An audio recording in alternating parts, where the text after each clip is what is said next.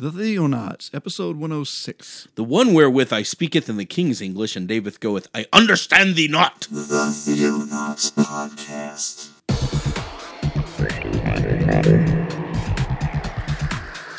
Christian news from around the globe.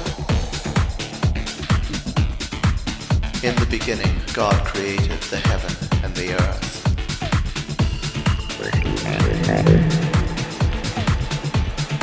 It is the glory of God to conceal a thing, but the honor of kings is to search out a matter.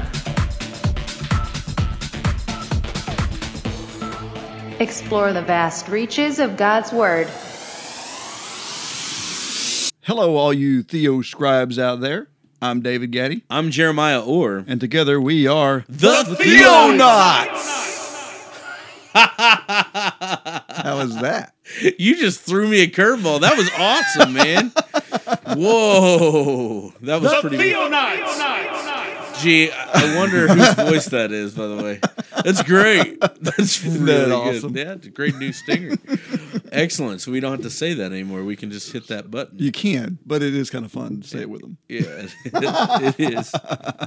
Oh, my goodness. So how you doing, David? Oh, I'm doing pretty good. Good. Yeah, We haven't been in the studio in a couple weeks. Yeah, it's true.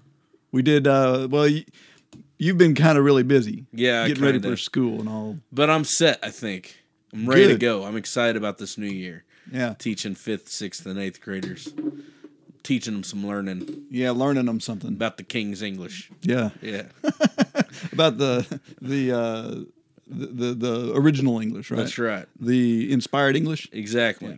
Yep. I give them books. Truly inspired books. Exactly. Original manuscripts from Shakespeare, and they have to write summaries.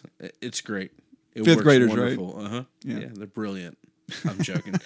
Anyways, so yeah, it's good. It's great. How about you? What you been up to? Oh, dude, it's been so busy at work. It's like nutso. Yeah. Trying to. I hired a programmer, Uh-huh. lost a programmer, Uh-huh.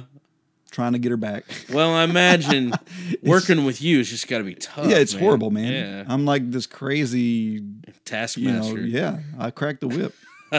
Yeah, definitely. I can't see you as ever cracking the whip. It's more like, okay. Yeah, whatever. Right. It's funny. But yeah, everything's going good. I got to visit with my grandchildren today, Yeah, they came down. yesterday. Awesome. That was really cool. Shepard's been here for 5 months. Yes. Oh my goodness. He's growing both like mentally Uh-huh. and physically. So I mean, he's like there was all these concerns about how he was going to be able to adopt, no pun intended, to the culture. Or adapt you. Yeah, that's probably a better word. and come from being like in this place where he's got caretakers versus having a family, Right. and he has just continued to blow everybody away. That's I awesome. mean, he has his moments. He still has his issues, and he's got anger issues, and he's got he acts out and things of that nature, Sure. which is to be expected. Right. What is he? He's 2? Not quite to. Not quite 2? Yeah. I mean, terrible 2s, man. Yeah, he's going to be 2 next month, I think. So There you go. yeah, so he's just now, he's still in that developmental phase, which is awesome, Right. because Mandy and Steven get a good, foot in on that developmental stage. Sure. But it's still really hard, coming from Sure. when all you've known for a year and a half has been a lot different. Right. How's he adapting to the language? Oh, that's not really hadn't been too big of a deal Wow. because he wasn't speaking yet anyway. Okay. And he still responds to like Ethiopian words, but that he would hear, on a Right. regular basis. And like his given name was Natalem, which means shepherd in Ethiopian, which is so wow. cool. And that Mandy and Steven didn't know that. Are you kidding me? No. They picked the name shepherd. See, that's a God For thing. him, That's yes. just another picture of how God, he directs. And then found out that his Amazing. given name means Wow, shepherd. that blows me away. And to top it off, the name of the orphanage or not orphanage, the placement agency that they went through was something, it had shepherd in the name as well. So like Good Shepherd. She just keeps finding these shepherd references in dealing with him. Maybe he'll become a pastor. Maybe. I mean, that may be what's going on here. I don't know. That's so awesome. So, wow, we'll definitely keep Shepherd in prayers that he grows and does good. How's Jesse doing with them? He's doing really, really good. Yeah. Jesse is, man, he's a smart cookie. Yeah. Like, I mean, he is talking up a firestorm right now. And, of course, he's 2.5, a little over 2.5. Sure. And so he's just, going to town on the babble. Right. And he says the funniest things at this, because his little mind is working. Yeah. And he just says, I'm going to start Melanie and I were saying, we could have done this with our kids too, because they all go through this stuff. Sure. But you want to like write down everything they say. Right. Like, wow, that was so cute. I need to write that down. Right. Like today, Jesse got through eating and his hands were all dirty. And he was just standing there waiting on his mom to get a wash rag to wash his hands. And he looked up at Stephen and he goes, "Can I wipe my hands on the chair?" He's like, "No, you can wait." Yeah. Hold off there, buddy. Yeah. And then Melanie's talking to Mandy on the phone the other day, and all of a sudden Mandy's like, "Hold on a second. No, cutting your own fingernails would be a horrible idea."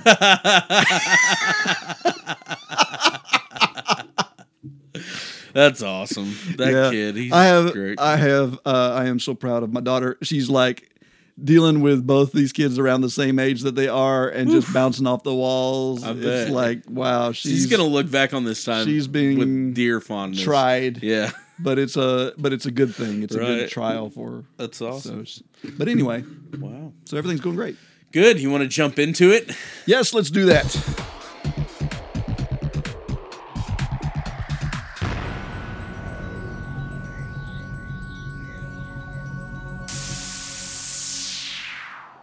So we've covered translations before in great detail, actually, a couple times. But today we want to focus on one thing that's been a big controversy in the church, ever since the modern translations came out. Yes. And it's the idea of King James only. Yes. I have a great anecdotal story. I probably told it before, and I'll tell it again. I used to work at a Christian bookstore. Yeah. And so I would go back, and part of my job was rearranging the Bibles, right? Mm-hmm.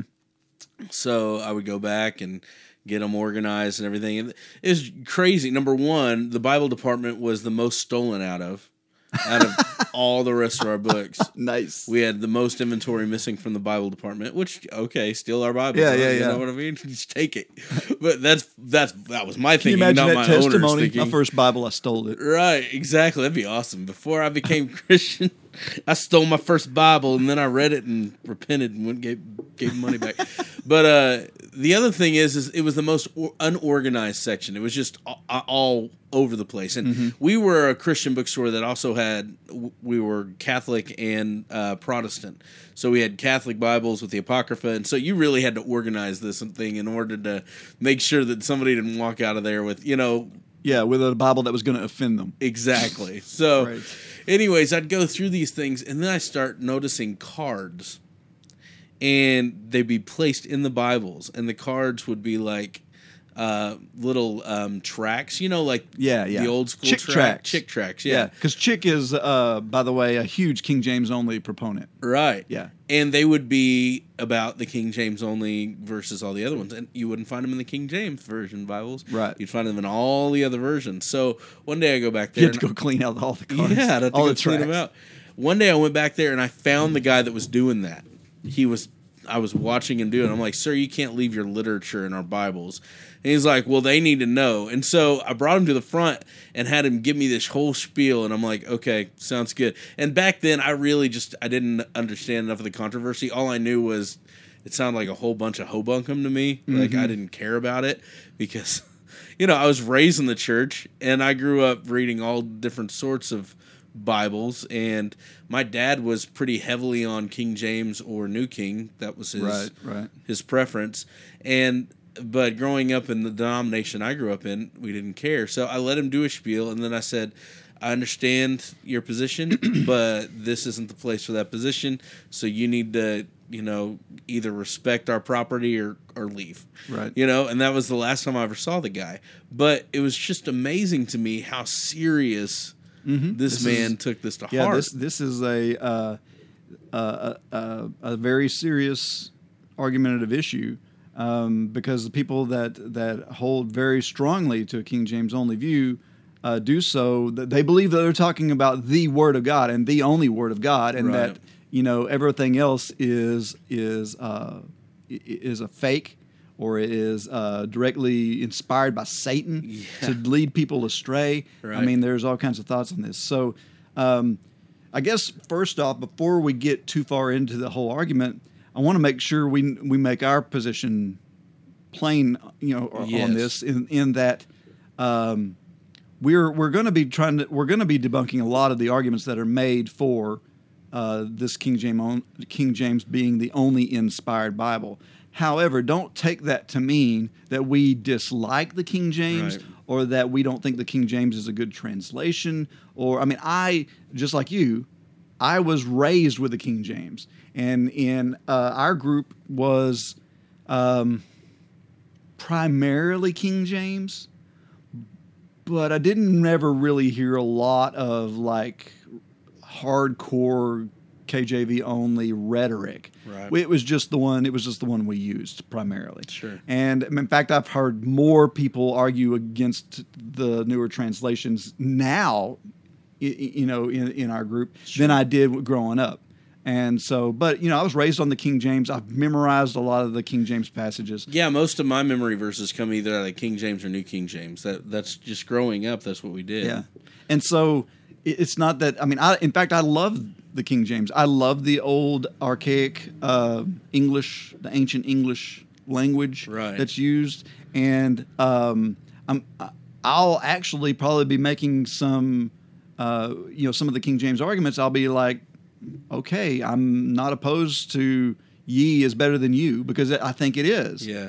But you also have this other thing that comes into play, dealing with understandability and of the modern reader and Right. and this sort of thing. So there's pros and cons of the whole thing. But so what we really don't want to say, okay, don't use the King James. That's not what we're doing. In fact, it's an excellent all. translation. If that's your favorite, use it. That's Yeah. great. Wonderful. And so that's not what this is about. This is about not scaring people, Right. and trying to tell people that newer translations are the work of Could it the be devil, Satan?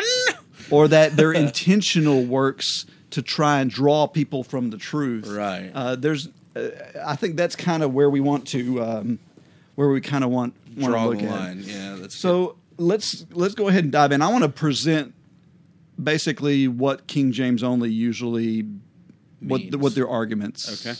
pretty much are. Cool. First off, it's the idea that there are no errors or problems in the King James translation. That the King James translation is inerrant in and of itself.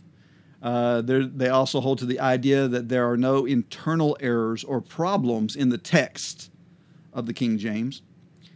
They also hold to the idea that any changes of words of the King James constitutes changing the very word of God, and thus no English translations are, well, this is a parenthetical thought, that would make all English translations, that no other English translations are the word of God. right.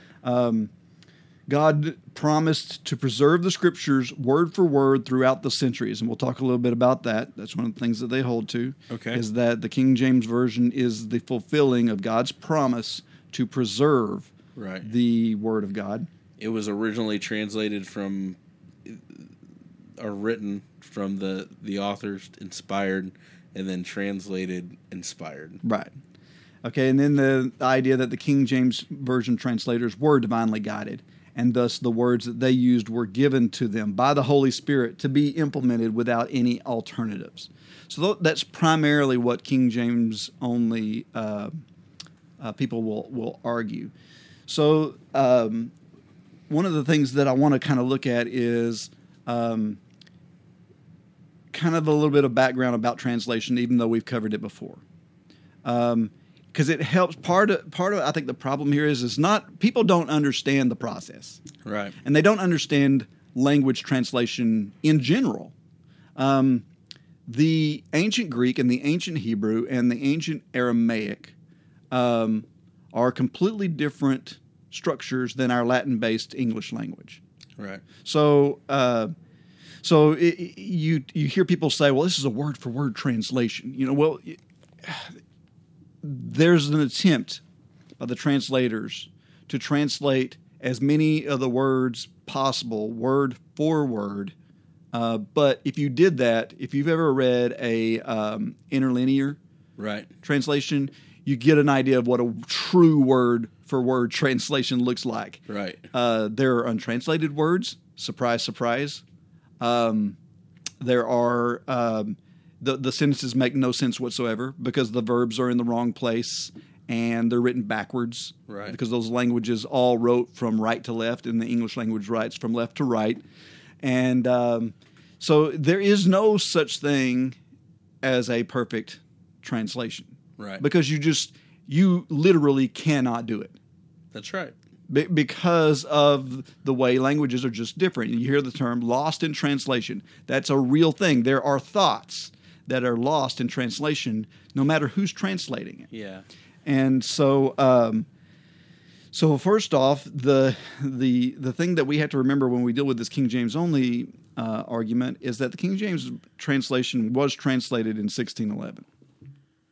Originally. That's but before that, so what did we have before that? Well, we had the Hebrew translations, or the Hebrew language writings were transcribed over and over, and copies upon copies were made, dating all the way back 4,000 years ago. Right. And they have gradually been copied and et cetera. And recopied. Mm-hmm. In 900 AD, a group of Jews living in and around Galilee called the Masoretes, they compiled all the Hebrew writings and created one single out of so what they basically did was they took the average of all of them they had. So they tried to get the most precise version that they could, and they made their own version based off of the odds of the. They did something called they did something with the verbs. I mean the vowels, because there's no vowels in the original language. Right. Vowels are inferred, and so a lot of the Hebrew text is preserved by telling it, by reading it, by It's sharing oral it. tradition. Right. And so the fear here was that in 900 AD, the They're gonna lose the oral Hebrew tradition. language was going the way of the dinosaur. And so Right. they were like, well, we want to preserve what the meanings of these words were. One of them we'll get to here in a little bit is, like, for example, in the original Hebrew, the name Joshua Yes. and the name Jesus, Yeshua. Those are the same Hebrew words. They're spelled exactly the same. Right. There's no difference. The only difference is how you Say it. say it. Pronunciation. And so what the Masoretes would do is they would put dot notation around the Hebrew word. Right. To So- indicate vowel or inflection. Vowel Right. inflection. on So how like, you for say example, words. I'm looking at your arm right Yes, I have dot inflections. now. You have that Masorete The Masoretic. Yep. language tattooed there on your arm. Right. Because the little dots underneath are telling you what verbs or what vowels to Right. use in the word. Yeah. So They modernized the text, basically, Mm-hmm. is how they did it, so that they could write it down. It would be preserved instead Right. of having to worry about people saying the words wrong, basically. Yeah. And so it was noble, okay, but this is in 900 AD. So you had, 700 years later before the King James came along. Right. And the King James is translated specifically from the Masoretic text. Right. Like they went to no other source. Yeah. They used that Masoretic text, which is solid. I mean, it was a good It's choice. a great choice, yeah. However, it wasn't the only source available. Another source that could have been used but was not was the the Septuagint. Now, the Septuagint is a Greek translation Right. of The Old Testament. the Old Testament. And that dates back before the days of Christ even. Right. And the Septuagint... In fact, the Septuagint is what they would have been using in Jesus' day. Correct, because they were Greek-speaking people. Right. And so, Greek-writing people and reading, that was the Written language. at the written time. language. That was like the legal language. Yeah. And so they would have been using the Septuagint primarily as their text. So once again, they're dealing with a translation.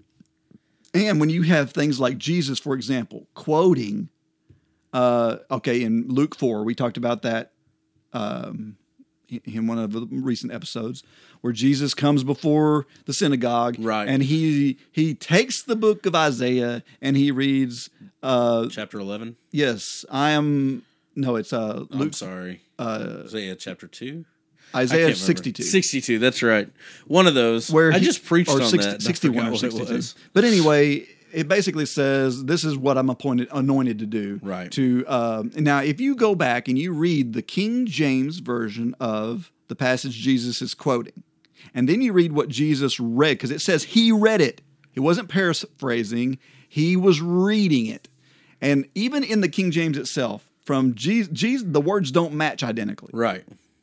And part of that is because the King James translators translated Isaiah from the Masoretic text, and they translated Luke 4 from because the Luke is not in the Masoretic text. Right. They translated that from Erasmus's Greek New Testament, which would have been quoting Jesus, probably reading from the Septuagint. So even Jesus himself is not bickering about making sure we're using the Masoretic text. Well, the Masoretic text didn't exist at the time of Jesus. Right. So anyway, there's just a lot of holes here to say that, well, the wording, word for word, must be completely preserved and precise in order to convey the thought. Right. And because, Jesus wasn't even holding that. He was reading the text that was in his hand at the synagogue at the time. Exactly. So anyway, so you had the Septuagint that they could have used. And in addition to that, they could have used the Latin Vulgate. The Latin Vulgate was the Latin version of the Bible that contained both the Old and the New Testaments, Right. translated in 400 AD by Jerome. Now, it wouldn't have contained the Masoretic text either. You can also thank Jerome for throwing the Apocrypha in there. Right. I thought it was funny you were reading there, it's talking about how it was a pagan edition or whatever. Yeah, But anyway, exactly. it was in there all the way back at 400 AD. Right. Not that it's scripture, but it was included by people Exactly. during that time frame. So anyway, that's by 1611, you had a bunch of options here. You also had 9 English translations already. Right. Wycliffe started this in the 1300s, and Tyndale and John Rogers translating the Matthew's Bible, and Miles Coverdale, and all these guys. See, and they fail to King James only people. So I've been researching sites. King James only people fail to acknowledge that there were at least 13 other, English versions before the King James came out. Right. Well, even John Calvin and Company had moved up to Geneva, and in 1599 they translated the Geneva translation, which by and far was the most popular translation that came to America when the Puritans came over here. Yeah, it was the Geneva Bible. The Puritans are carrying the Geneva Bible with them. Exactly, not the King James. Right. And that was the most, if you want to go into Reformation talk, that was the most reformed translation. That was the one used most widely by the Reformed Church. Right. Okay. So, and the reason I say that is because King James only people herald that the King James was was born out of the Reformation, which it was, but it wasn't the most popular during the Reformation. It was actually a compromise between the reformers that were, because at the time of Tyndale, it was considered heresy to translate the Bible into English. Right. It was considered, Latin was considered the official language of the Bible, and that was the language you had to use to read the Bible. So I guess part of why we're going through the history a little bit here of this is to show you that there, what existed prior to the King James, Right. is because we have to get past the idea or come to the understanding that if God's promise was fulfilled in 1611, when He promised to preserve His word, Right. then what about all the people who lived between the time of Jesus and 1611? Were they just out of luck? Because you could argue that the Latin Vulgate was the best preservation of the Bible because it was written in a language that would never change. Right. And that happened and that was why it was translated into Latin in 400 AD. Same reason the Masoretes wanted to do what they did in the Hebrew language. Right. The church wanted to preserve the language of the text without any changes to the modern language, so they translated it into Latin because they knew that the Latin language would never change. Right. And so, anyway, let's. I want to look at this passage in Psalms 12, verses 6 through 7. This is the passage that is used to promote this idea that the text was preserved. Let me make sure I'm in the right one here. Okay, so in the King James Version, we'll be reading quite a bit in the King James. In verse 6, it says, "The words of the Lord are pure words, as silver tried in a furnace of earth, purified 7 times. Thou shalt keep them, O Lord. Thou shalt preserve them from this generation forever." Okay, so King James only advocates will use this passage to say, okay, so this proves that he had to divinely get involved and seal this in this 1611 translation. Right. But part of the problem here is that we're very nearsighted when it comes to understanding this text. This text was written in the days of David. Right. Right? And which was, years, like, 700 years or 500 years before Jesus? Oh, yeah. So, okay, what about the gap? Why wait until 1611 to preserve the word? Right. And now it's only been a little over 400 years since that happened. So we're looking at this 400-year gap going, there's no way God would let the King James be the most popular translation over the past 400 years if it wasn't divinely inspired. Yeah. But the Catholics can say the same thing about the Latin Vulgate, Right. which was the only Bible for 1,000 years. Right. And then what about before that? And here's the biggest thing. We just read that verse completely out of context. Yeah. We picked out 2 verses out of Psalms and read them out of context.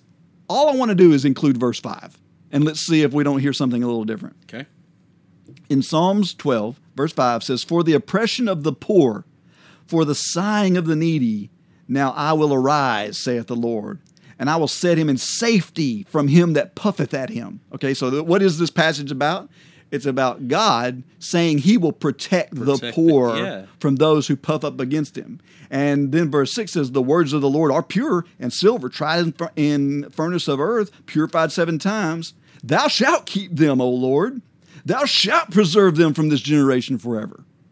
Okay, so who's the them? Right. That's the question. Is he not talking the words of the Lord? If you go back and you actually read it in context, he's talking about the people. The people. Thou shalt preserve the people. Right. So the passage what is really saying is that those words of the Lord are pure part is basically saying you said you would protect these people and we believe you because your word is pure and silver tried in a furnace. And so we know you will protect them and preserve them. Yeah, it's just it's tearing the Bible apart. We can thank the verses, by the way, for that. Yes, that's part of the issue here, and that goes back to that dude. Yeah, that dude. But anyway, a lot of the arguments that are made are always having to do with why they take this verse. Why is that verse gone? One popular one is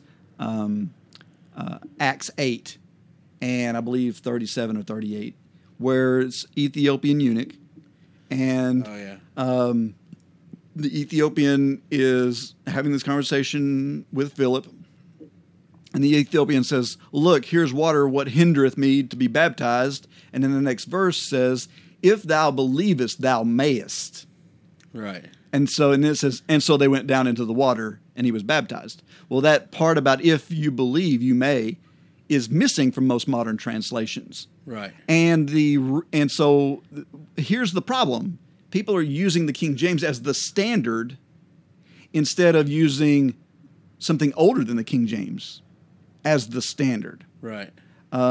Now, obviously, that verse is there in the not the Masoretic, the majority text. The Recepticus. Yes, Textus Receptus, which we haven't. Or Receptus. Sorry. Which we I haven't. always say Recepticus for some Which reason. we haven't really talked about yet, but that's Erasmus's work. Right. He did the same thing the Masoretes did. He took 5,000 Greek manuscripts that kind of agreed, and he made one Greek translation out of them, compiled them, and that became the basis for actually all the ancient English languages, English translations. Yeah, that's so, and that's not bad work, by the way. That's a great way to do a translation. And yeah, going back to this, I have no problem with those. There's 5,000 manuscripts that include this verse. And here's a little interesting thing that I pull from that.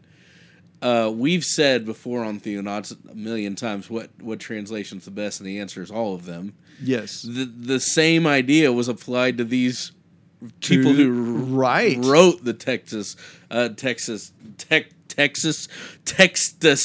Receptus. Yes. Receptus. A guy by the name of Erasmus. Erasmus. He compiled all the different texts in order to come up with his. Yes. So, and there's all kinds of arguments that we don't want to really get into about how genuine that was, and how I've heard the guy was under a gun. He had a time frame to do it in. It was unreasonable, and et cetera, and he was politically forced to add certain things in there that he didn't find. Like, he found it in one manuscript out of the 5,000, but because he was receiving pressure from the authorities that were like Constantine. Yeah, well, it would have been who was it that was during this time frame? It would have been the kings, the kings and the bishops and that. Are you talking about Jerome? No, Erasmus. Oh, Erasmus I'm sorry. compiled this in, I believe, the 1500s. Okay. He was a contemporary with Tyndale and really, I didn't all know these that. guys. Okay, sorry.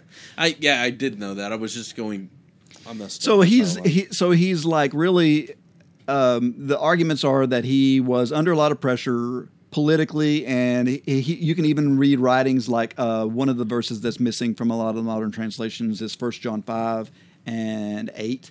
I believe it's 8 or maybe 7, where it actually mentions the Trinity in the text. It says that these three agree in heaven: the Father, the Word, and the Spirit. Yep. And that text is not found in hardly any of the manuscripts. Right.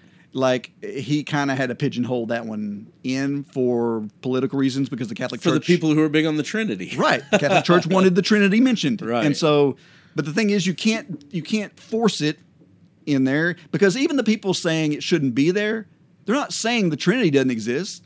They're not saying that we need to denounce the Trinity. It's like, let's try to be honest about what the text actually said. Exactly. That some overzealous guy might have included this at some point, but let's look at the bulk of the text and see, well, it's really not in these other texts.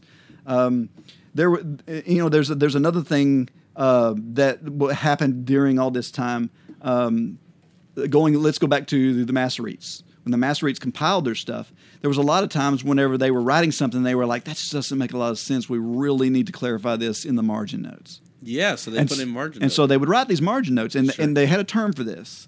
It was called the kera. And the kera is what we wrote in the margin. And then there was this word, kativ. Kativ meant the word that we're expounding upon, the actual word in the text. So you had the kera and the kativ, and they would tie together. Right. Here's the wacky thing. The King James translators, when going through the Masoretic text, actually put words in the kera into the text. Wow. So now this is not never found in a manuscript. Right. But because the Masoretes put it in the margin saying it should be there, the King James translators put it in there. Yeah. So how can that be the word preserved? Correct. And that's what I want to get at is there's a lot of places where a lot of new translations will say in their sidebar comments or in the footnotes or whatever, some of the older translations or manuscripts don't mention this or don't mention that. Right. I mean, there's a lot of things that are put in the sidebar context, but the King James people go, well, yeah, but it's not in the actual text, and it needs to be. And it's it's almost hypocritical because you're saying you can't use a margin to expound on things, whereas the Masoretic... You're translating from margins. Yes, they actually translated some of the King James from the margin and not from the actual text itself. Right. But I want to look at a couple of other examples that are in the scriptures that aren't always pulled out. One of them is 2 Samuel 22 and verse 19. So in the King James, it says, "And there was again a battle in Gob with the Philistines." Now, this is years and years and years after David slew Goliath. Mm-hmm. Okay, it says there was another battle in Gob where the Philistines where Elhanan, the son of Jeroham, a Bethlehemite, slew the brother of Goliath, the Gittite, the staff of whose spear was like a weaver's beam. Okay, now if you go to I believe it's 2 Chronicles, you'll get the exact same account. Right. And it says the same thing. Elhanan slew the brother of Goliath. The problem here is that if you go to the original Hebrew, the brother of is nowhere in the text. It says Goliath. It just says that Elhanan, the son of Jeroham, or whatever his name is, a Bethlehemite, slew Goliath, the Gittite. And so the King James translators are going, "Oh, we can't do that. That's a oops. Yeah, that's an error in the Bible. So we have to correct that." Right. And so if you go to like the ESV and look at the exact same text, which is a very word for word. Yes. Translation, by the way, just like the it says, Elhanan, the son of Jeroham, the Bethlehemite, struck down Goliath the Gittite. Now, here's what King James only people will do with this text. They'll go, see right there, that's obviously, we know David killed Goliath, so the ESV is wrong. Yeah. And the King James is right. Well, no, the King James might be right historically, but it's because they corrected the text they were translating from. They weren't true to the actual original text of what it said. Right. Now, there's all kinds of arguments as to how that text should read. Was it an error by the scribe? Probably unlikely. But was it that by killing the brother of Goliath, you're killing his lineage, and the last of Goliath is over with now? We don't have to deal with this anymore, because there was 5 brothers of Goliath, and they were all, or 5 total. There was 4 brothers of Goliath, and all 5 of them were killed after Goliath's death, all seeking revenge. Right. So if Elhanan was the last one, in a way, the writer could have been saying, so ends the lineage of Goliath, the Gittite. This is like, he killed it finally. It's done. Yeah. And that could have been what it's been saying. But all that's peripheral to what we're saying. Well, all we're really saying is, if you're going to be true to the original text, you need to be true to the original text. Right. And the King James, without a doubt, added the brother of into the text in order to make it make more sense. Right.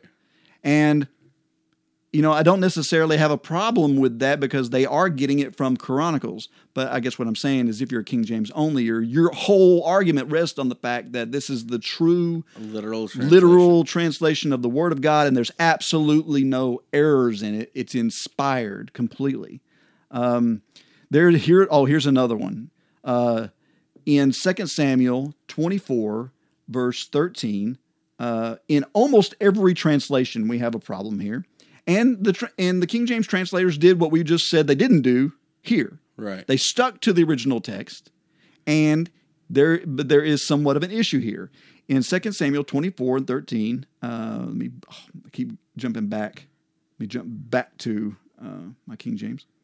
Okay, 2 Samuel 24, 13.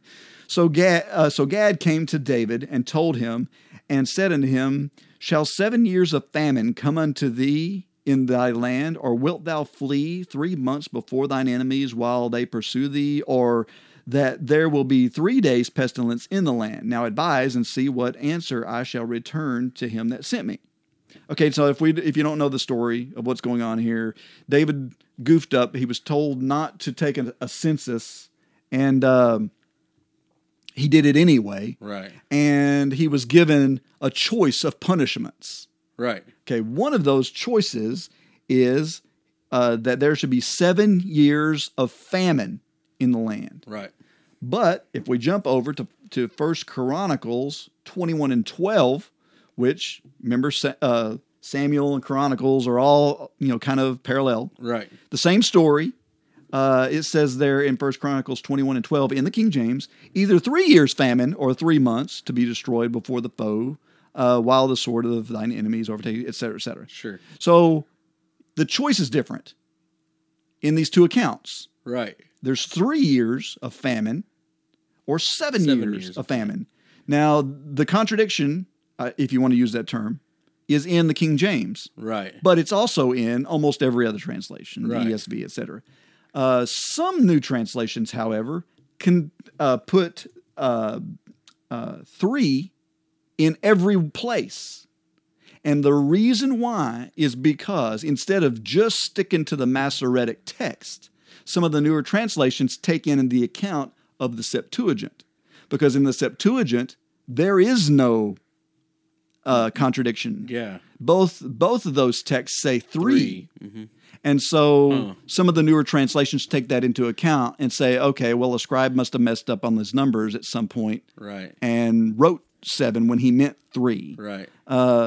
So, oh man, it's just... And I'm finding out they didn't even,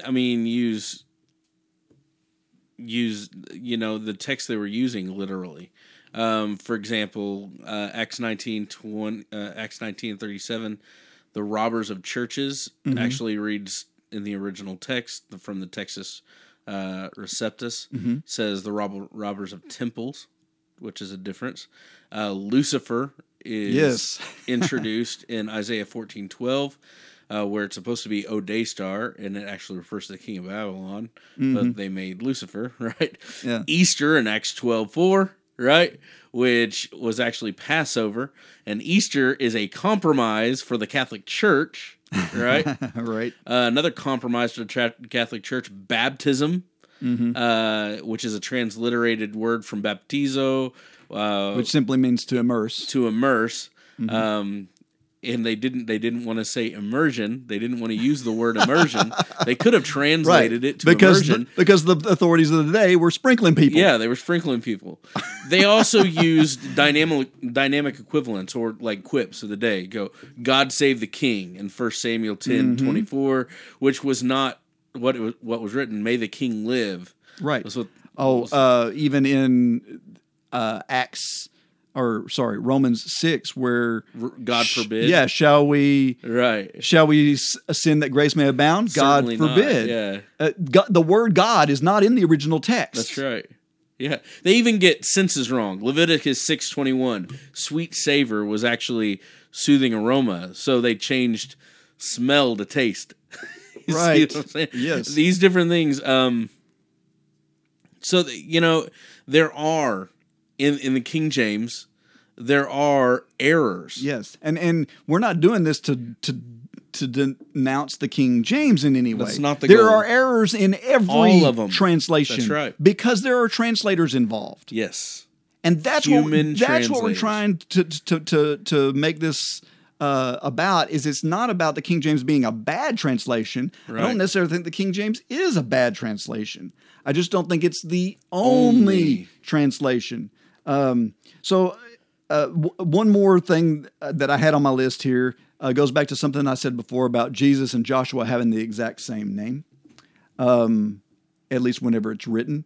If we go to Acts 7, verse 45, we have here Stephen preaching about what had happened before, right? He's preaching. Right. He's preaching about the Israel past.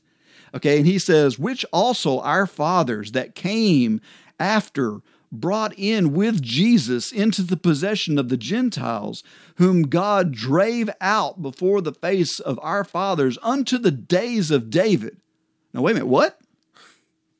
Jesus was, what do you mean? He brought Joshua. Yep. The word is Joshua. Yep. Stephen was talking about Joshua. That's right. But the translators missed that.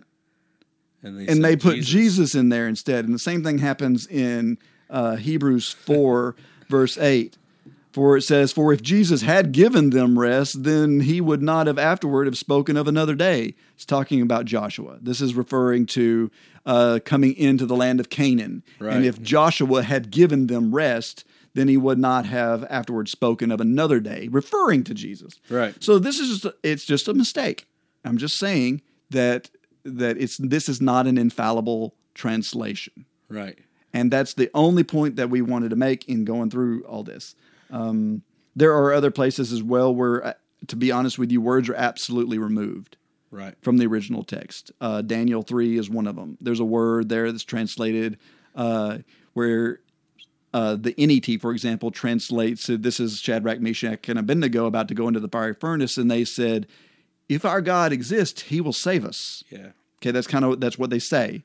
But the word exist is not translated in the King James. It says, if so, I can't remember in the actual King James, it says, hang on. If it be so, our God, whom we serve, is able to deliver us.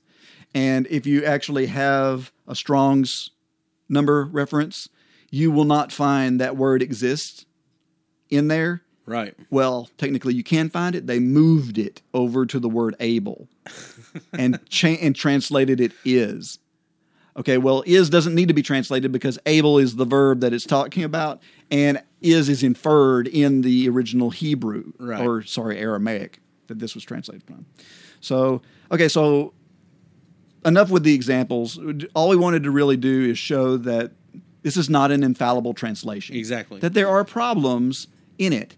And the more that we can recognize that the original autographs, not even the manuscripts, but the original autographs were inspired. Right. And we believe that.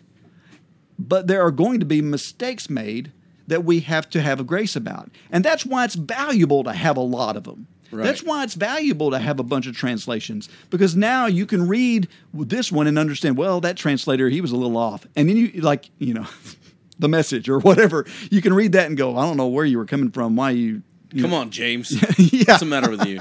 But then you read another one and it's like, oh, okay, I got it. That makes sense. And sometimes that happens with the King James. You read it and you go, I don't really understand what he's saying there. Well, yeah, and I'd like to say something on this point. Now, a lot of people may disagree with me, but I'm an English teacher, so shut it. Here's a big deal for me.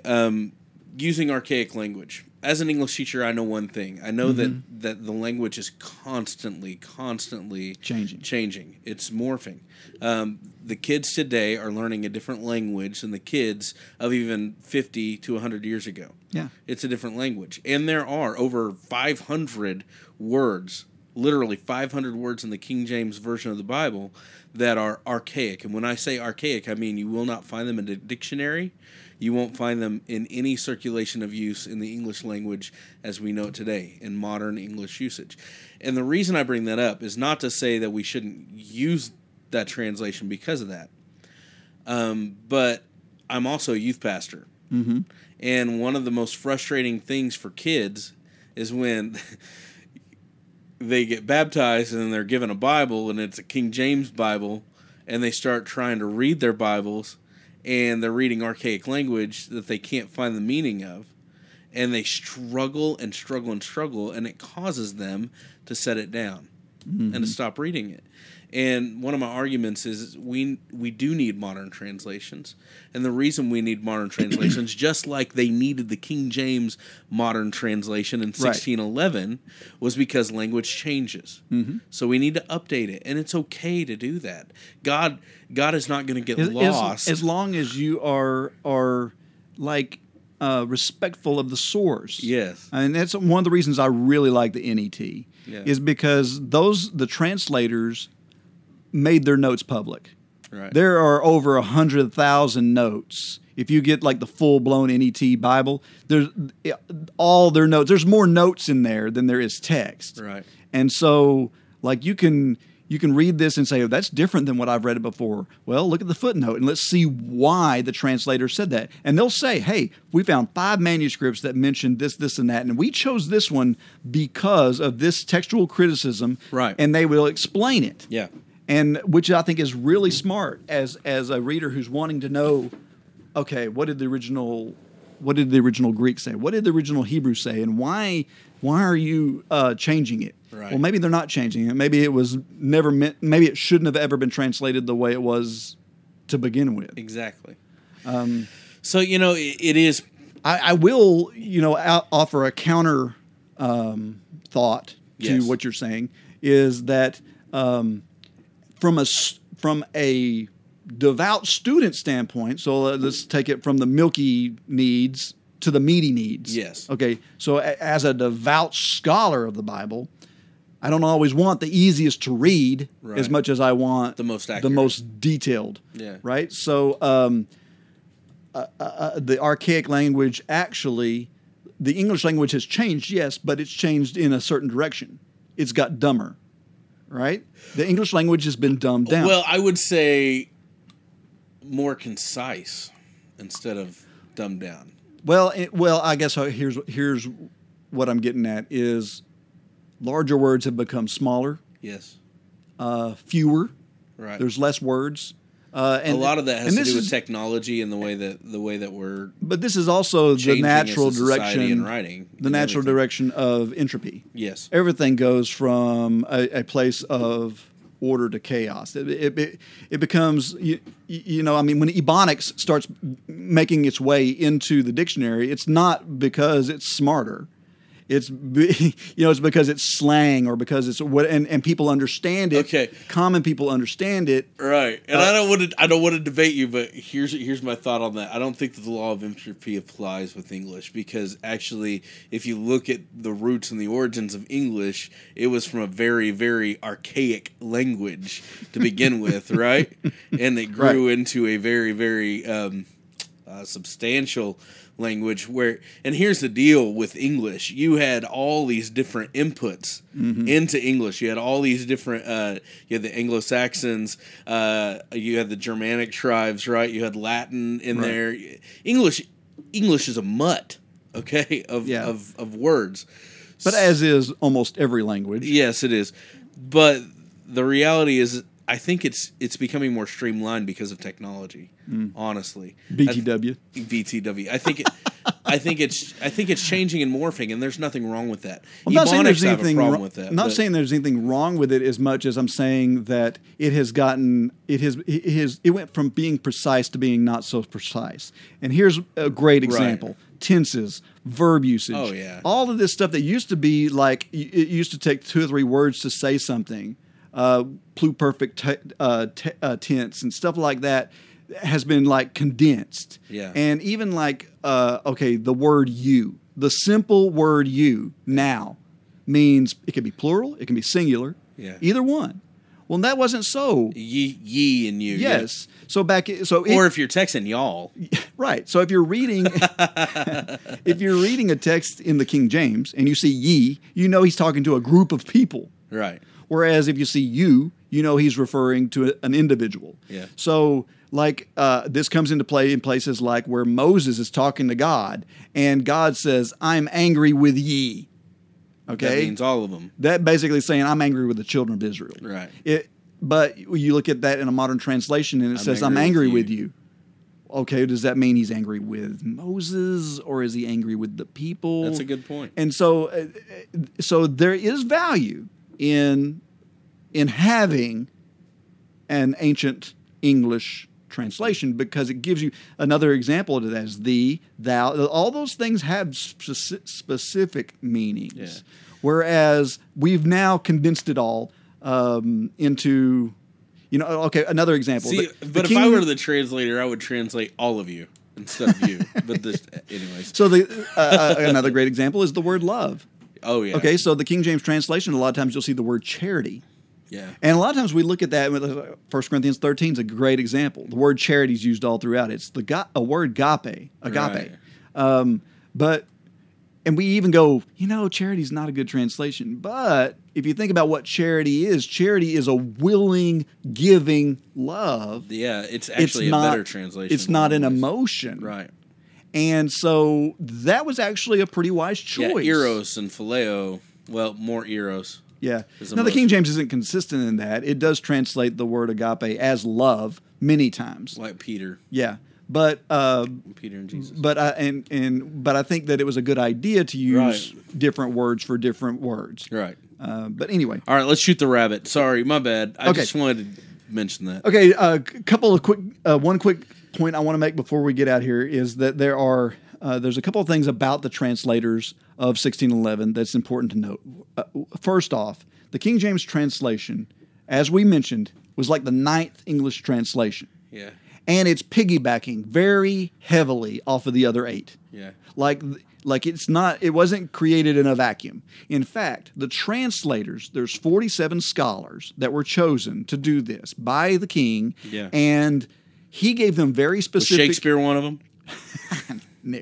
Okay. So he's very specific. You ever hear that theory? I don't guess I That did. Shakespeare wrote the King James Bible? Google that. It's a Okay, conspiracy I'll theory. look it Anyway, sorry. Go ahead. My bad. Okay, so there is you can actually go find this. You can find King James's instructions to the translators. Right. Most of them are pretty benign, but listen. Okay, the number one first instruction to the translators: the ordinary Bible read in the church, commonly called the Bishop's Bible, is to be followed, and as little altered as the original will permit. Okay, so what's behind this? What's he saying? The Bishop's Bible was the English translation preceding the King James. Right. It was before. Now, there was the Great Bible prior to it. Yeah. There was the Matthew's Bible prior to it. There was the Tyndale Bible prior to it. So it is like on the backs Right. of all these other translations. Right. In fact, a lot of Tyndale's original wording that he translated traveled all the way through these translations and are even in the King James. Right. Okay, so what is he saying? First off, this is a political statement. Yeah. The Bishop's Bible was the official Bible of the Catholic Church in 1611. Right. It was the one that was chained to the No, that's the Great Bible. Great Bible. I'm sorry. But It was before the the Bishop's Bible was the first one that people could have. right. Okay, so you had the Great Bible was chained to the podium, And then the bishop. they authorized the Bishop's Bible so that the people could have one. But the Reformers didn't like it, right? Right. And so because it was made by the Catholic Church. Sure. And so they didn't want that. They wanted their own. Of course, then you had the Geneva Right. doing their own Bible. And that's just the Reformers. Like the Catholics wouldn't touch that translation with a 10-foot pole. Exactly. And so what did King James want to do? You want to meet in the middle. Yes, he Compromise. wanted a Bible that could be the people's Bible, Right. both Catholic, Reformed, it doesn't matter. Yeah. Okay? And he also had some fish to fry with the Catholic Church. Yep. He was in the middle of a process of trying to get a divorce. So you can cut her head off. And I'm confusing two stories. That was Henry that had that issue. But anyway, King James needed the approval of the Catholics as well as everybody else. Right. And so that's why his instructions to these translators was basically revise the Bishop's Bible. Yeah. That's basically what this is saying. And believe it or not, the King James Version is more of a revision than it is a translation. Right. Because of this order. That's true. Number 2, the names of the prophets and the holy writers with the other names in the text are to be retained as near as may be according as they are vulgarly used. So I'm I am not sure exactly how to explain what he was getting at there. But he is, bear in mind, whatever the reasoning here is he's telling them what to do. He is telling them what words to use whenever they do their translation. Right. He says the old ecclesiastical words are to be kept, as the word church should not be translated congregation. Yep. That's a big red That's flag a right huge there. one. Yeah. Okay, and then the reason behind this is because the word church had a governmental Authority. Yeah. sound to it, like Right. because everyone knew who the church It was. was the Roman Catholic The Roman Church. Catholic Church. Yeah. And so it was important that they retain those passages that use Right. the word church, like, for example, Matthew 18, where he says, if you can't agree, take it before 2 or 3 witnesses. If they still can't agree, then take it before the church. Yep. In other words, take it if you're an ancient reader in the middle of this Roman hierarchy, and you read Matthew 18, you know what that means. It means take it to the bishops and take it to the authorities. Right. Whereas Jesus was trying to say, Take it to the take it to a congregation. congregation of people. Yep. And let it be heard amongst everybody. So The body of believers. right. And so anyway, just there's others too here that are And I'd like to point out also with this, we get the word whenever a King James only person will talk, they'll say, well, it's the only authorized version. But they don't understand what that word authorized originally meant. And so the King James version, the 1611, originally was called the authorized version, right? That's correct. But the reason it was called the authorized version is because King James authorized it for their use instead of the Matthew's Bible.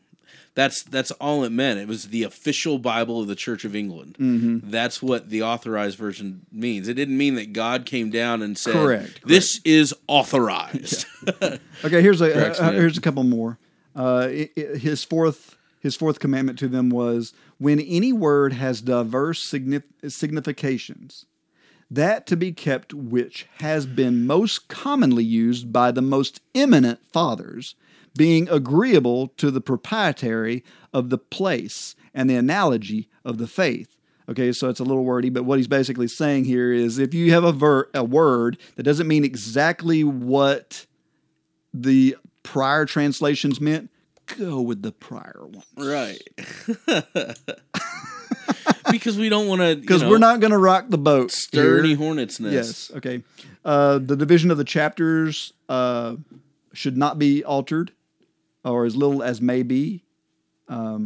He says no marginal notes at all should be affixed, but only for the explanation of the Hebrew or Greek words which cannot, without some circumlocution, so briefly and fitly be expressed in the text. Okay, so basically what he's saying here is these marginal notes were problematic in Right. these ancient translations. Oh, yeah. Because, okay, I've got a facsimile of the Geneva translation, a 1599 great. Geneva translation, and it's full of margin notes that just slam the Catholic Church. Right. Right? William Tyndale's translation had marginal notes in it that were very reformed in their thinking and Right. and this sort of so They taught theology in the margins. correct. Like they did a little bit of explanation of the text in the margin, and Yeah. he's saying don't do that because Just don't give put them your the word. opinion in here. Just so what did they do? They went to the margins of some of these previous ones and they put it in the actual text. Right. But there's no actual. If you pull up a 1611 facsimile, you won't see marginal notes Right. in it because of this. So anyway, there's several others here, but those were the big ones to remember that, okay, this is not a non-biased translation. Right. This is a biased translation. Very much so. And so there was political reasons for it. So let me ask you this then. Jumping back to the whole argument against other translations, a King James only personal argument will argue that the other original manuscripts used, the Sinaiticus, the Vaticanus, are corrupted texts because they came out of Alexandria or Yes. they came out of Egypt, right? So what's the answer to that? I don't know if there's a good answer to it, except for I will say this. in my personal opinion, I don't like those manuscripts.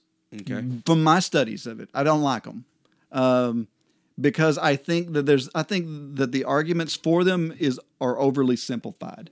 Basically, it boils down to this: they're older. They're older, so they're more accurate. So they're more accurate. And I don't think that's a good statement. Older doesn't always equate to accurate. Sometimes volume can equate to accurate. So if you have, like the Textus Receptus, or often referred to as the majority text, and the reason why it's called that is because there are 5,000 some odd manuscripts that agree almost letter for letter. Word for word, yeah.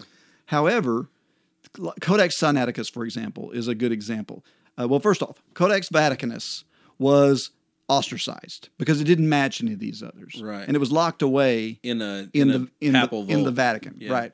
Okay, so it wasn't until the late 1800s that a guy by the name of Tischendorf traveled to Egypt looking for manuscripts, and he found this codex in a rubbish pile. It was in a pile garbage heap, to be burned, and it took a lot of politicking for him to get it out of there. The monks didn't want to let it go, even though they had it in their refuse. It was just a big thing. Right. And he actually did some underhanded, kind of dirty stuff to get it out of there. But so anyway, he ends up with this manuscript that has been now called Codex Sinaiticus. Right, the Sinai. And it's seen as one of the greatest biblical discoveries of all time, because it dates back to the 300s. Right. It's the earliest which is manuscript yes, it's one of the earliest manuscripts we have now, and so but here's the problem with it. It has multiple scribes. You can tell by the handwriting. There are a lot of corrections, line outs, scratch outs, stuff like this. Those are all things that scribes saw as no-nos. Right. Like if you mess up, you start over. Right. Scribes were very precise because they're handling, quote unquote, the word of God. Right. And so you don't like, oh man, I goofed that up, scratch it out, whatever. And only one guy works on a manuscript. Right. You don't pass it around. Multiple manuscripts. And this fails all those criteria. Sure. So there may be a good reason why it was in the trash So heap. it wasn't an official manuscript, it seems like, from the 300s. Right, and if we look at the 300s, this was in the Alexandrian area of Egypt.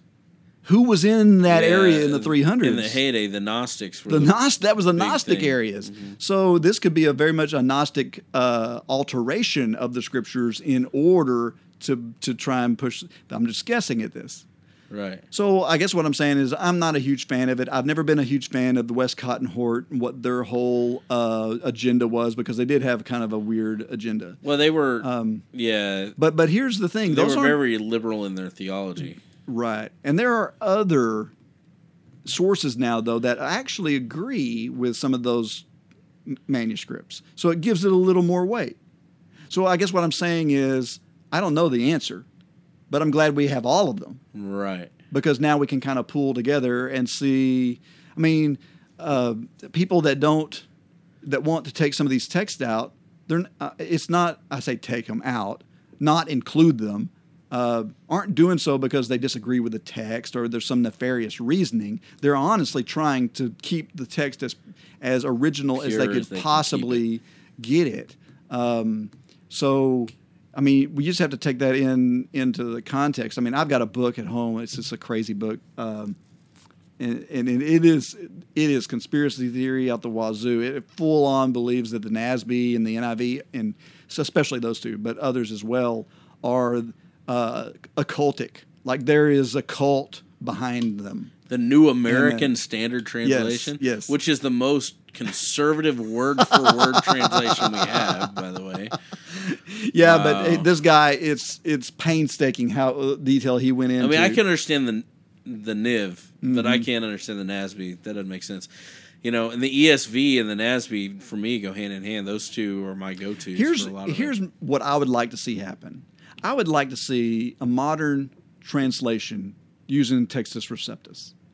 I just think that would be really cool. So go ahead. And get to it, man. Well, maybe we get Riley to do that. Riley, if you're listening, we have a commission. It pays in donuts. Translate the Textus Receptus, please. But anyway, so I really don't have a whole lot more. And again, I don't want anybody to take this wrong that we aren't trying to slam the King James. I love the King James. I'm still using the King James on a regular basis. Right. And I mean I think it is as good as translation as any. Amen. But let's not take things that are extra biblical, and because if we really stop and think about it, this doctrine that the King James is the only translation is completely outside of Scripture. Right. Like there's no scriptural basis for you to do that at all. It's just it's an opinion that you think that that's somehow inspired, and there's nothing in Scripture that could give us the indication that God was going to inspire a translation. And if it is the inspired translation of God, just quick question: what about everybody else in the world who doesn't speak English? Right. They're just out of luck. So wow. Anyways, so that's yeah. I think that's a pretty good. Now, if you have any questions, comments about that, dude, send us something because we'd love to hear some feedback and some and just ideas. a few quick questions for you. If you are like firmly in this King James only camp, I just want to ask you questions like, okay, is or was the Latin Vulgate quote unquote the Word of God, and why or why not? You know, this is prior to the King James. Was the Septuagint the Word of God? Why or why not? Is the Geneva Bible, the Great Bible, the Matthew's Bible, the Tyndale Bible, all these are based on the Textus Receptus and the Masoretic Hebrew text. Right. So were those the Word of God? If so, they're still available. So you can't really say King James only. You can still go get a Tyndale Bible. Right. So I know. So, but anyway, and there's other questions like which edition of the King James is the one that's uncorrupted? Because, there's been a few revisions of it. And they've been small revisions, but they're still revisions. Who actually publishes the uncorrupt King James Version? Is it Cambridge, Oxford, Kirkbride, Schofield, AMG, Zondervan, a Bible Society of some sort? And the reason why we ask is because they all differ slightly a little bit. So there are differences in them. Sure. But anyway, just wanted to throw some of that out there for us. You got anything else on?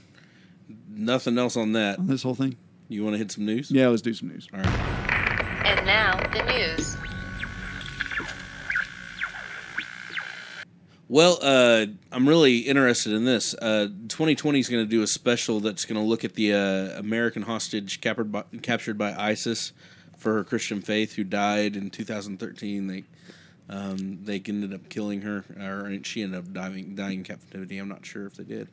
But they're talking to her parents and all of that. I think that's actually tonight. You can go check that out. But it'll be a really interesting story. Kayla Mueller is her name. She was captured for 18 months by ISIS. She was over in Syria doing missionary work. Whenever she was captured, Mueller said to have been tortured, abused, forced into slave labor, and raped, but she continued to be hopeful and stood for Christian faith. A really good story from one of the other hostages who got away, Daniel Otteson, told this story. He said one of the Beatles, which was the name that the hostages gave for the guards, the Beatles, started to say, "Oh, this is Kayla, and she has been held all by herself, and she is much stronger than you guys, and she's much smarter. She's converted to Islam." And then she says, "No, I didn't." There was also a chance for her to escape, but she was sick. And not only that, but her and several other young hostages who were held as sex slaves, they were going to escape, but she told them to go ahead without her. And this was the reasoning. She said, "No, because I'm an American. If I escape with you, they will do everything to find us. It's better for you to escape alone, and I'll stay here." So it's a great picture of this girl's Christian faith in the midst of real persecution that led to her ultimate death. I can't wait to see this. So go check it out in 2020. It's going to be on the American hostage held captive. Awesome. So, That's a good lead in also to the movie we're going to see. I wanted you to talk about that for Tuesday. just a second.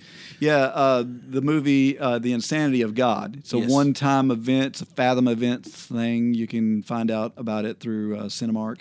The InsanityOfGodMovie.com, I believe, is where you can go to see the trailer and all that sort of stuff. But it's about how it's a documentary based on a book by the same name by a guy by the name of Nick Ripken, which is a great book. One of these books that I think every Christian should read. I mean, it's one of those required readings because what it does is it's so in your face about what it means to actually suffer for Christ. Right. And it's an examination of him. Nick was a missionary in Somalia and saw absolutely no progress over like 12 years and was mad at God about it and just dealing with how can God allow this to even happen, where you've got a place where his word cannot grow. But then he found out that it's not that simple. And he traveled the entire world interviewing people who are persecuted and wanting to know how they could possibly do it. Right. And it rocked his world. It made him see what the church really is instead of seeing how do Christians overcome their problems and obstacles. It became, what is the church? And it's just a great look at what God had in mind for us as a church. Yeah. And one of the big things that comes out of there, he says, don't ever for a minute think that there is a suffering church and a free church. There is the church. Amen. So anyway, the movie is on Tuesday, right? August 30th. So this next Tuesday. What time is that at? 7 o'clock. 7 o'clock. And we're doing it in Sherman, Texas. So if we have any local listeners who hear this before then, come on down to Sherman. Hook up with us. That's right. Watch a movie with the Theonauts. Yeah. It's great. All right. Orlando, the tragic shooting with the gay nightclub there. Yes.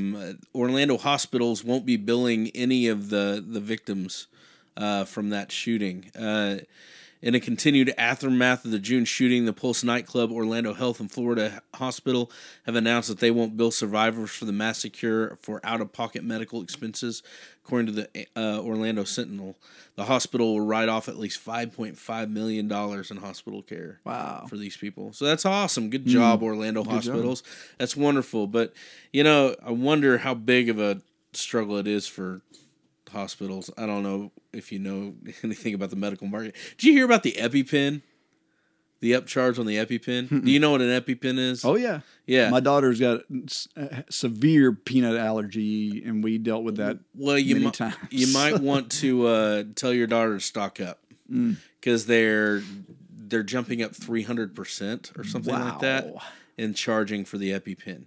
The manufacturers have figured out that they're the niche. Yeah. And so they're making money hand over fist. Yeah. The American Medical Profiteering Society is just crazy. Ridiculous.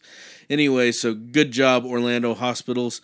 Let's see. Colin Kaepernick is in the news. Last night in his preseason game, he chose to stay seated during the national anthem in protest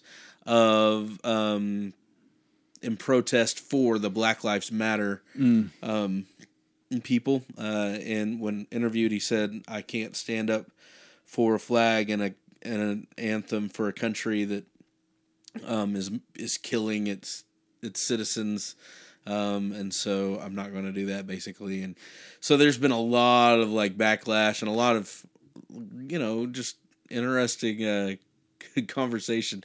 ESPN News all morning. I was driving to Sherman and back, and usually I'm listening about the Rangers or right. And it's all about. And it was really interesting.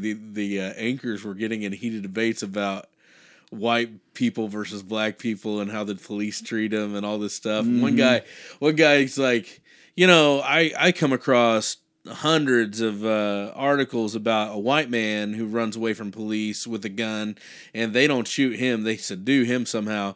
But this black guy, he runs away from the police with a gun and they shoot him, and the other guy's like, well, if you run away from the police with a gun, you deserve to get shot. Just a thought, you know what I mean? Mm-hmm. But so there's a lot of question about that, a lot of interesting.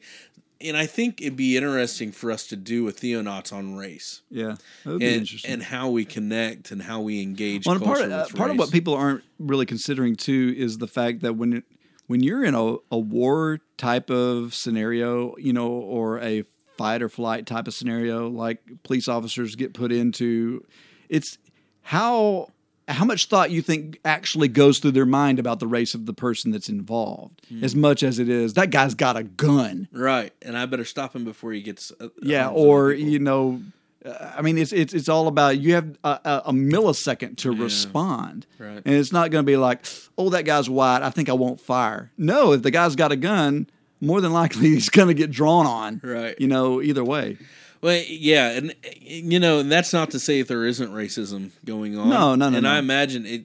I've watched it here in Texas. I've seen it. So, in some of the other southern states too that I've lived in, and it's a sad thing. But how do you engage? Well, yeah, as a we've Christian even in seen that? it as close as my grandson who's black. Yeah. So isn't that crazy? And there's been statements made and things that aren't even meant to be mean. Right. But, it's like derogatory. Sure. Well, yeah, and people don't realize what they're saying until they say it. I love the story. My Vietnamese brother came to our church one time, and an older gentleman asked him, "Where are you from?" And Ton goes, "Kansas." He's like, "No, where are you really from?" He's like, "Wichita." It's like, "No, where are you originally from?" "Well, I was born at Wesley Medical Center in Wichita." "No, what?" It's like, "I'm Vietnamese oh, okay." But honestly, it's like, I'm an American citizen. What do you know what I mean? Right, like, yeah. What are you getting at? So anyways. All right, I got some Pope news. Oh, yeah. Brothers and sisters, come together. Hallelujah, the Pope is here. This is the best title. Papal Pizza? Rome's homeless get a special treat from Francis. Nice. It's awesome. I love it. All right, August 17th, Vatican City. As summer temperatures soar in Rome, a trip to the beach and pizza dinner may sound like an ideal way to spend an afternoon. And Pope Francis is making it happen for some of the city's homeless residents. Archbishop Comrade Kajowski, who is in charge of papal charities, told Vatican Insider that a Vatican van takes about 10 people each day to go to swimming on the Italian coast, 30 kilometers from Rome. About 100 people have participated so far. The Archbishop drives the van while passengers sing and listen to the radio. At the beach, each guest is offered a swimsuit and a towel. Afterwards, they enjoy a meal at a local pizzeria, courtesy of Pope Francis. Wow. I love that guy. I mean, that's the way you treat homeless people, like normal people. Mm-hmm. You take them out for pizza and you go swimming with them. That's so cool, man. So awesome. So, yeah. Way to go, Pope. It's the Pope. Great. Let's see. And in this date in church history...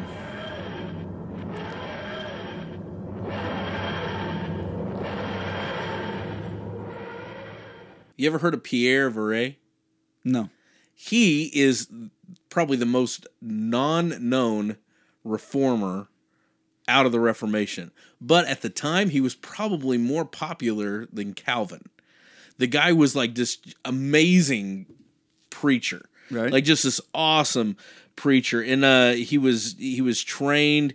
Originally, he was going to be a lawyer. I mean, his story is just like everybody else. Mm-hmm. But some of his teachers were Reformationists during that time, and he caught the Reformation bug and converted to Christianity. And then he began traveling around and preaching, and packed churches out, like thousands of people.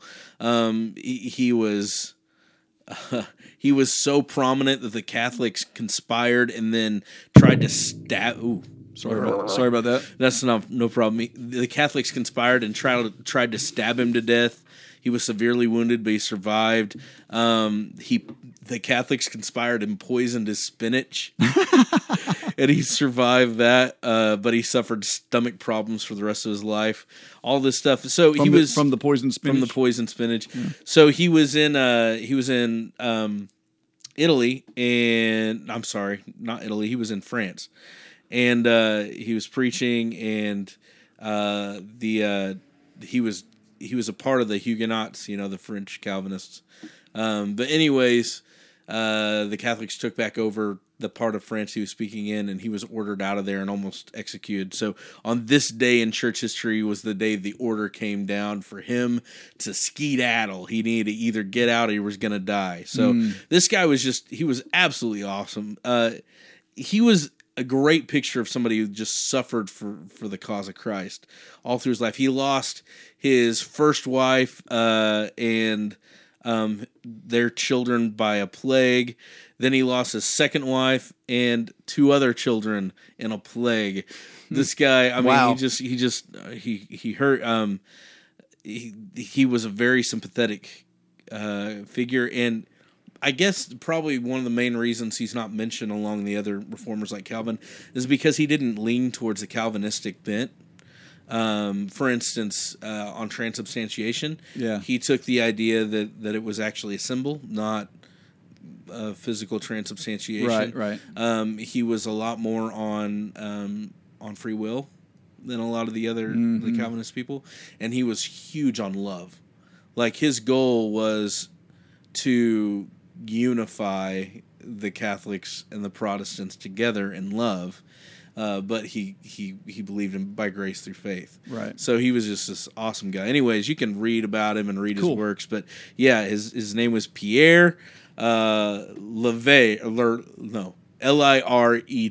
Liret. Okay. And you can check him out. It's pretty awesome. So, anyways, that's pretty much all I got by way of the news today. All right. Well, you want to get out of here? Hey, let's skedaddle. All right. Oops, I started to hit the wrong button there. Here's your scriptola. All right, let's do it. The Theonauts are part of the Great Commission Transmission Network, using new media and social networking to go into all the world and proclaim the good news to everyone. To find out more, go to gctnetwork.com, subscribe to the newsletter, and stay up to date with all of our shows, including our friends up in Tennessee, Finding Christ in Cinema. Enema. Ooh. That didn't work very well. Visit our website at theonautpodcast.com for show notes and outlines. Listen to us on iTunes, Stitcher Radio, or your favorite podcast catcher, and be sure to rate us because that helps us reach a larger audience. There are several ways you can contact us and leave us feedback. Send us an email to theonauts@gctnetwork.com or call us on our voicemail line. It's 972-885-7270. Tweet to us on Twitter using @Theonautical. Like us on Facebook at facebook.com/thetheonauts. If you like us and want even more Theonauts, drop us a buck or two at patreon.com/Theonauts. Your patronage helps in our expenses like hosting fees and equipment costs, etc., etc. Don't forget to tune in again and explore the vast reaches of God's Word with us. Yes, and unleash Helen Keller. Oh, wait a minute. That's the wrong show. Go listen to Finding Christ in Cinema for more on that. Thanks for being here, Jeremiah. Thank you, David. This has been the Theonauts Podcast. Call us with your questions or comments at 972-885-7270. That's 972-885-7270. We'd love to hear from you. You are tuned in to the GCT Network. This is your Great Commission transmission. At GCTnetwork.com. This is your Great Commission transmission. The Theonauts.